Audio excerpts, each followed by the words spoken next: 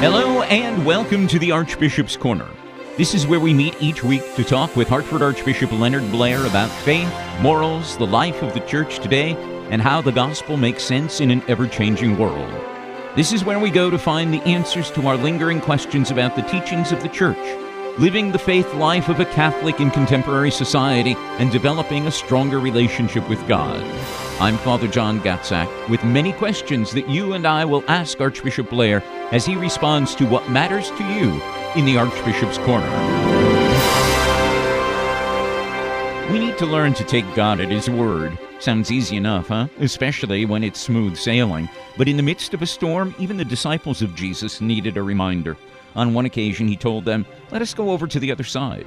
They did. En route to the other side of the Sea of Galilee, however, their boat encountered a furious squall. The sky opened and buckets of water fell, and waves threatened to overturn the boat. The disciples turned to Jesus and found Him sound asleep. They screamed, "Don't you care if we drown?" Jesus woke up, stood up, commanded the storm to shut up, and then said to the disciples, "Do you still have no faith?" What a stunning rebuke. The sea was raging, the water was churning. Why did Jesus scold them? Simple. They didn't take Him at His word. He said they were going to the other side. He didn't say we are going to the middle of the lake to drown. Jesus had declared the outcome. But when the storm came, the disciples heard the roar of the winds and forgot His word. Storms are coming your way. Winds will howl, your boat will be tossed, and you will have a choice. Will you hear Christ or the crisis? Heed the promise of Scripture or the noise of the storm? Will you take God at His word? We're here in the Archbishop's Corner, where Archbishop Leonard Blair of Hartford will help us be strong in faith and encourage us to take God at His word. So thank you, Archbishop Blair, for inviting us into your space, into the Archbishop's Corner. How are you today?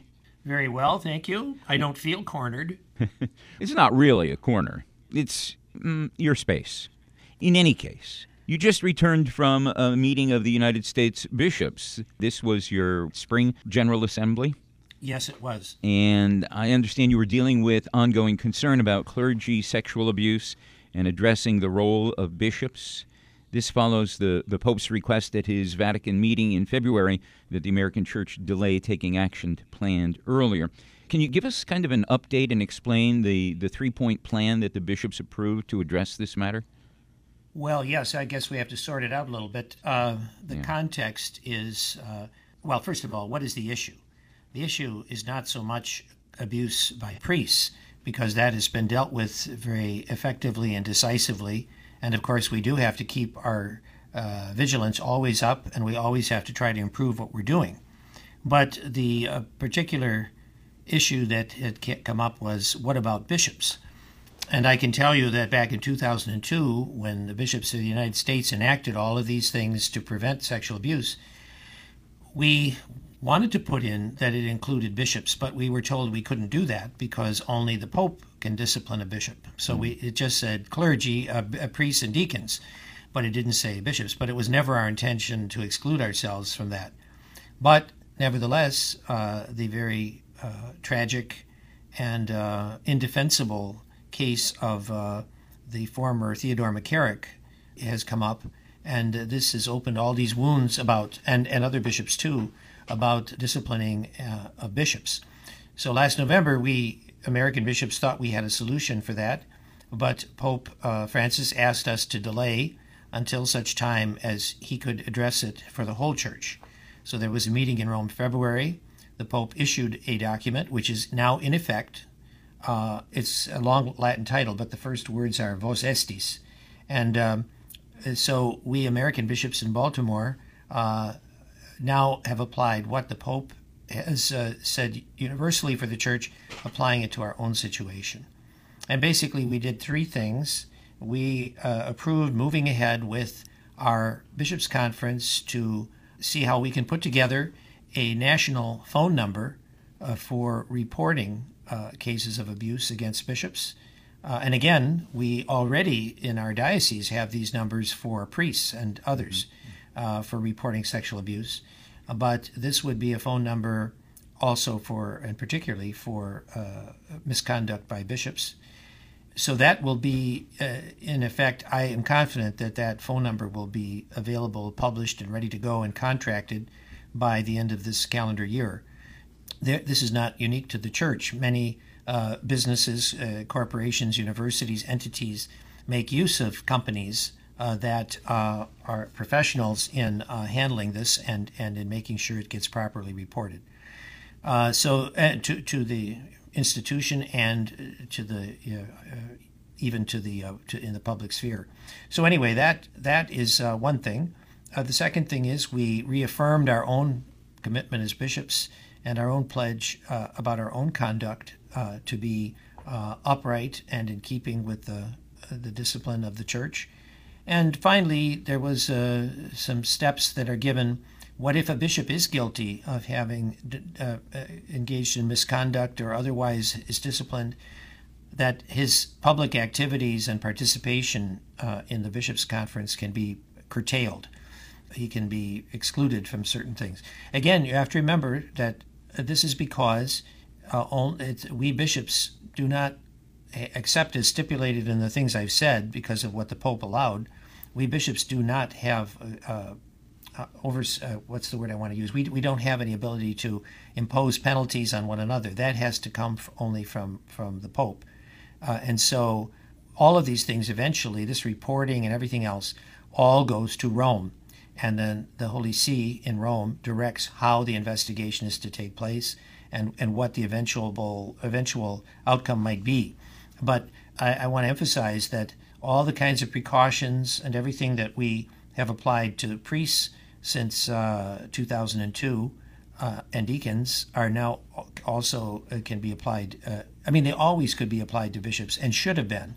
Mm-hmm. But the problem is that we see with the McCarrick incident in particular, that this left a kind of loophole or gray area that's very tragic and it's inexcusable. And I would say finally with regard to McCarrick that we bishops keep saying that the Holy See in Rome has promised to give a full report of what happened with him and hold people responsible if they didn't act properly in his case. And we are assured that by the end of the summer, that should be made public. So that's where we are. That's something that comes from Rome. Let me take a step back and ask you, at what point in the whole three-step process does Rome become aware of a particular accusation? Is it when a phone call is made to this telephone number that you were talking about? Well, let's back up for a moment. The telephone number is meant to provide an added way for people to report misconduct against bishops. But right now, forget about the phone number. If there's any accusation against a bishop, there's no reason why a person should not bring it forward. And you might say, forward to whom? Well, the Pope has said that the proper place for this to be reported is to the Metropolitan Archbishop. That is to say, the Archbishop over that particular territory of the Church. So in Connecticut, I am the Metropolitan Archbishop of the dioceses in the state of Connecticut and the diocese in the state of Rhode Island. That is the metropolitan area of the Archbishop of Hartford. So, but I want to be quick to add that it also provides that as Archbishop, I must appoint a layperson to also get the report of anything that comes in. And we were insistent on this, and the papal document provides for this, that there has to be the essential participation of lay people in any accusation that's received. And now I have to work with the bishops in Connecticut, Rhode Island, to set this up properly, but I will have to designate and want to designate someone who any report I get from any source, whether it's this reporting phone number or any other way, it goes to me and to the layperson, and then I'm obliged immediately to contact the Vatican ambassador in Washington, the papal nuncio. He immediately contacts Rome, and then Rome directs what immediate action is to be taken. And that would be very similar to what we would do with a priest who's accused. It would be the same kind of process. Let me ask you this. And one last thing. There's so many little details to this. We make it clear that anything like this has to be reported. If it is of a nature of a crime or some offense like that, it has to be reported to the civil authorities. too, not just inside the church, but to the police or the state agencies or whatever. The layperson that you, as Metropolitan Archbishop, would appoint, what qualifications would you look for in a person like this? Do you know at this point? Well, it's interesting. The document says that this person could even have an office in the church. In other words, they could have an official appointment to kind of a title for this. But it says could, because some bishops, and I would think about this too, might ask a person who's not even a Roman Catholic to assume this responsibility. It seems to me that the most important thing is that the person be a highly respected public figure who would known for their integrity, etc. So it's not necessarily an in-house kind of thing. Even and I think all of us bishops want it to be a person with a stellar reputation and some expertise. So that's what I'll be looking for. Anything else that was addressed in this spring conference of the bishops? Well, you put me through my paces with this particular one. Well, I appreciate your being so thorough in explaining this, because I think it's of great interest to the community at large, too. Well, it's a great interest to me as an archbishop, too, and to the bishops of the United States, that we get this right and that we do it, thoroughly and with respect to all the sensitivities that people have about, lay involvement, about civil authorities, and all of those things, and about holding people accountable for misconduct, bishops accountable for misconduct. But we did discuss other things at the meeting. We approved a new directory for the life and ministry of our permanent deacons, because, over the years, these things evolve and are refined. So this is a directory. Right now in the Archdiocese, we are revamping our program for our permanent deacons. We want to improve it and to enhance it. And so this is a timely document for us. What else did we do? We approved there's the Catechism of the Catholic Church, which is the catechism for the whole church. But then we also have the U.S. Catechism for Adults, published by our Bishops' Conference. And some of the things that Pope St. John Paul said about capital punishment are reflected in there, and now the things more recently that Pope Francis has said about that are we also took into account in refining a little bit the language in the U.S. Catechism, and the bishops approved that somewhat of a change of wording for the U.S. Catechism, which is available in English and in Spanish. Thank you for that report, Archbishop. Let's look at today's solemnity that the Church celebrates, the solemnity of the Most Holy Body and Blood of Christ. It's also known as Corpus Christi, which translates from Latin to the body of Christ.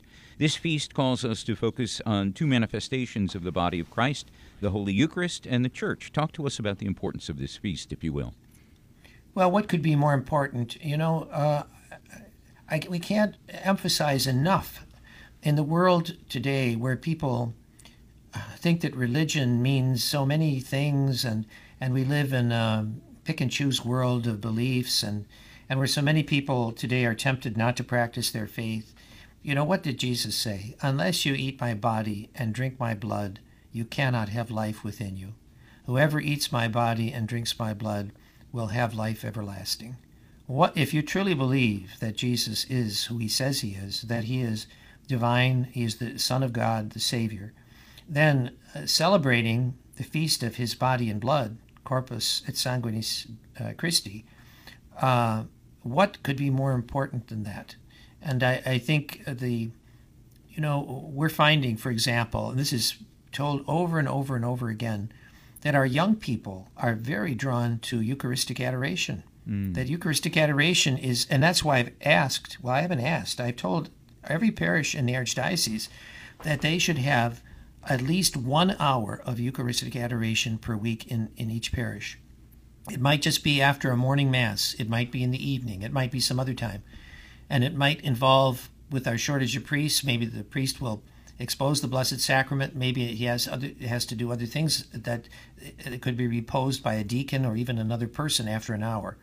But the point is that there's nothing to me more important than that for the renewal of the faith and for the renewal of our outreach to people to draw them to Christ.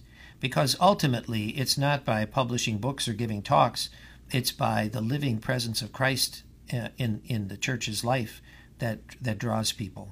And that's what we have to do. What is your hope that this exposition of the Blessed Sacrament, at least for 1 hour in each parish of the Archdiocese, what is your hope? What effect would that have on the Church of the Archdiocese? Well, a deepening and renewal of faith among all of our Catholic people, and a great increase in the number of vocations to the priesthood and to religious life. And I will also say a renewal and rededication to the sacrament of marriage, because, we talk about the shortage of priests and religious, but the sacrament of marriage is in a lot of trouble too, and decline. Today, many people, for various reasons, sometimes out of fear or out of social convention, are not even getting married. There are many people who live together, not necessarily permanently, and we're having children and all. This is all meant to be connected to the lifelong bond of the sacrament of marriage. And for many people, that's no longer the case. So all of the Christian states of life, I would look for a great renewal through adoration of the body and blood of Christ in the Holy Eucharist. I would be remiss if I didn't bring out one of the celebrations that we have this coming week, and that is on Saturday. It's the 29th of June and the Feast of Saints Peter and Paul, two of the Church's greatest saints. They served the Lord faithfully for decades after Jesus called each of them to follow him. Why do such great saints share a feast day, Archbishop? Well, Peter and Paul, of course, were complementary to one another. Peter was very much tied to Jerusalem, although he did travel, and eventually tradition says he died and was martyred in Rome, and that's a very strongly based historical thing. Paul, of course, was the apostle, as he says, born out of the normal course, knocked off his horse from being a persecutor of the church and became the great missionary apostle to the Gentiles. So Peter and Paul together complement one another in the very foundations of the church at its beginning. And they both, tradition says, died a martyr's death in Rome. And for that reason, they are honored together as the princes of the apostles. Let's take a look now at our gospel reading on this feast of Corpus Christi, the most holy body and blood of Christ, the 23rd day of June. Today's reading is from Luke's Gospel, the 9th chapter, and after the Gospel is dramatically presented, we'll talk with you, Archbishop, and ask for your thoughts on what this Gospel means to us. When the crowds learned it, they followed him, and he welcomed them, and spoke to them of the kingdom of God, and cured those who had need of healing. Now the day began to wear away, and the 12 came to Jesus. Send the crowd away to go into the villages and country round about, to lodge and get provisions, for we are here in a lonely place. You give them something to eat. We have no more than 5 loaves and 2 fish, unless we are to go and buy food for all these people. For there were about 5,000 men. Make them sit down in companies, about 50 each. And the disciples did so, and made them all sit down. Taking the 5 loaves and the 2 fish, he looked up to heaven and blessed and broke them, and gave them to the disciples to set before the crowd. All ate and were satisfied. And they took up what was left over, 12 baskets of broken pieces. Archbishop, your thoughts on the meaning of our gospel passage on this feast of Corpus Christi? Well, there's so many beautiful things we could say about this, but I'd like to just focus on the one thing that, how does Jesus feed the crowd? He is the divine person that he is. He could have fed them on his own without any reliance on the apostles or anybody or anything else. But what does Jesus do? He takes the little that we bring, that the apostles brought, the 5 loaves and 2 fish. They said, this is all we have. And it is with that Jesus feeds the multitude of thousands. And I think that's a tremendous lesson in that for us. That it's what we bring, however measly and poor and small it is, that God takes to do something great, that we are not excluded from this, and what we bring is important. And I think there's a whole world of lesson for us in that, in the church, in everything we do in life, where we ask God's blessing. That what we have to bring, God uses, and we, however pathetically small or weak it may seem to be, we should never doubt the power of God. The disciples recognize a problem. The day is getting late, the crowd is getting hungry, so they tell Jesus to dismiss the crowd so that they can find food and lodging for themselves. Jesus, however, turns the tables back on the disciples by saying, "You give them some food yourselves." Could this be interpreted as Jesus wanting us to be doers and not just prayers? In other words, do what we can to help one another. What do you think? Well, it dovetails with what I just said, that God takes what we bring to a situation and multiplies it and makes it fruitful. But yes, we have to, we bring what, sometimes all we can bring is our poverty, and our faith. But God uses that. And so, again, the old saying, pray as if everything depended on God and work as if everything depended on us, that we have to do both. Well, as time quickly is passing us by, let's take a look at some of the questions that have been submitted by our listeners. Peggy from Bristol, for instance, says, "Although I'm aware that calling each other brother and sister reminds us that we are all children of our Heavenly Father, I don't feel this way about those who sit near me at church. To be honest, I don't even have much interest in getting to know them better. Am I expected to look at fellow Christians as my brother or sister?" Well, Peggy, that's a very interesting question that you raise. And it is also, I think, a tremendous challenge for the church in our time.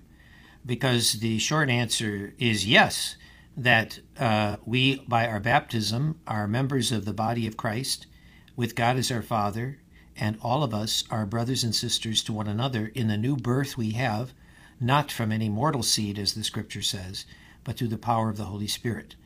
And yes, so we are brothers and sisters to one another. And the challenge today is in the church, if we're going to attract people to Christ and His church to share with us the communion of the faith, we have to be willing to be more brothers and sisters to one another. The idea of just coming to church and sitting in my pew and saying the prayers and not wanting to have anything to do with anybody is not a very healthy understanding of the faith. I think the challenge is for our parishes, without forcing people, but doing things to encourage parishioners to be more brotherly and sisterly toward one another. The idea that when Mass ends on Sunday, we see how fast we can get to the parking lot to get out. There's some times when that may be necessary, but if we really shun having anything to do with our other parishioners, that's not a healthy thing. The other day, and communities that are more close-knit, that are drawn together more, they understand this. It used to be, in the old ethnic days of Catholicism in the United States, that the Italian, the Irish, the Polish, the French parish, parishioners did draw closer to one another as a close-knit community in a neighborhood and in doing things. We still have that today with newer arrivals. A couple Sundays ago, I celebrated Mass for the Korean community that have their own, what we call a quasi-parish. It's a parish in formation in Old Wethersfield. And I can tell you, when I go to that Mass, I know that when the Mass is over, I'm not just going to shake hands with people at the door and everybody's going to go home. No, they have every Sunday a nice dinner together, the Korean community. And these people come from all over Connecticut and maybe even beyond. They're not just in the neighborhood. But because, see, they're drawn together by their faith and their culture. And for older communities that are more dispersed, where they're not so much a parish that's just one ethnicity anymore, there still is an important need to have people be together and to, I won't just say socialize, but to participate, to somehow be connected to one another, to care for one another in some way.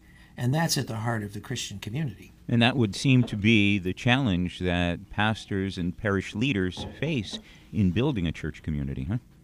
Absolutely. And it's not just about the church, What it was that book written some years ago, Bowling Alone, that people today, all the ways that people used to come together socially and for religion, everything, now people just have their cell phone in front of them and they go their separate ways, and they don't necessarily come together the way they should. This is a big challenge, and there's nothing wrong with cell phones, but when it becomes extreme and isolating, then we have to look at ways to remedy that. Archbishop, before we end this program, I should have began the program by asking you this, but let's end the program by my asking you to comment on the ordination that took place yesterday. Oh, yes, God has blessed us with 2 new priests, and I'm so very, very happy about that. This is so absolutely important for the life of the church. It's essential. And while we give thanks to God for these 2 fine men, we also pray with all our hearts that God will raise up more vocations to the priesthood for our archdiocese. This is absolutely critical. And I have to say bluntly to our listeners and to our Catholic people that the number of priests that we have is becoming very dire. And we try our best. People sometimes act as if I, as Archbishop, am simply supposed to provide priests for them from where I don't know, when their own parishes and their own families are not giving us any vocations. And I know there are many fine Catholic people who do pray for this and who encourage it, but there are many others who are very indifferent to it, or, God forbid, even discourage the young men and their family from considering a vocation to the priesthood. I hear this often enough to find it deeply, deeply, deeply troubling. And I don't know what the conscience of a person can be who professes to be a believing Catholic who would dare to oppose a call from God by telling a young person that the priesthood is not something that they should pursue. So, I mean, maybe what I'm saying is very stern, but it's meant to be. That this is not a very pleasing thing to God. And I think that we simply have to do everything we can to encourage our young men to pursue this vocation. I think we can both speak together on this same issue and say if either you or I had the choice to do it all over again, we would choose nothing other than the priesthood, would we not? No, nothing other. I always wanted to be a priest. And I know in life today, people are called at different times of life in many different ways. But no, I have absolutely no regrets whatsoever. And I am doing what I feel, and I know, really, not feel, I know that God has called me to do. Archbishop, we've come to the end of our time together. Can you close our program with a prayer and a blessing, please? Lord Jesus Christ, you have given us the gift of your very self in your body and blood in the Most Holy Eucharist. And as we celebrate the solemnity of Corpus Christi, we pray for a great renewal in the Church among the Catholic people of reverence and respect, of adoration and praise for your presence in the Most Blessed Sacrament. May you be a transforming presence in the hearts, especially of our young people, and lead many others to vocations, to faithful Christian marriage, to priestly ordination, and to religious consecration as sisters or brothers. And may Almighty God bless you all in the name of the Father, and of the Son, and of the Holy Spirit. Amen. Archbishop, thank you for inviting us into the Archbishop's Corner. We look forward to joining you next week at 7 o'clock with a repeat at 11:30 right here on WJMJ Radio. Until then, have a wonderful week yourself. You too. Thank you.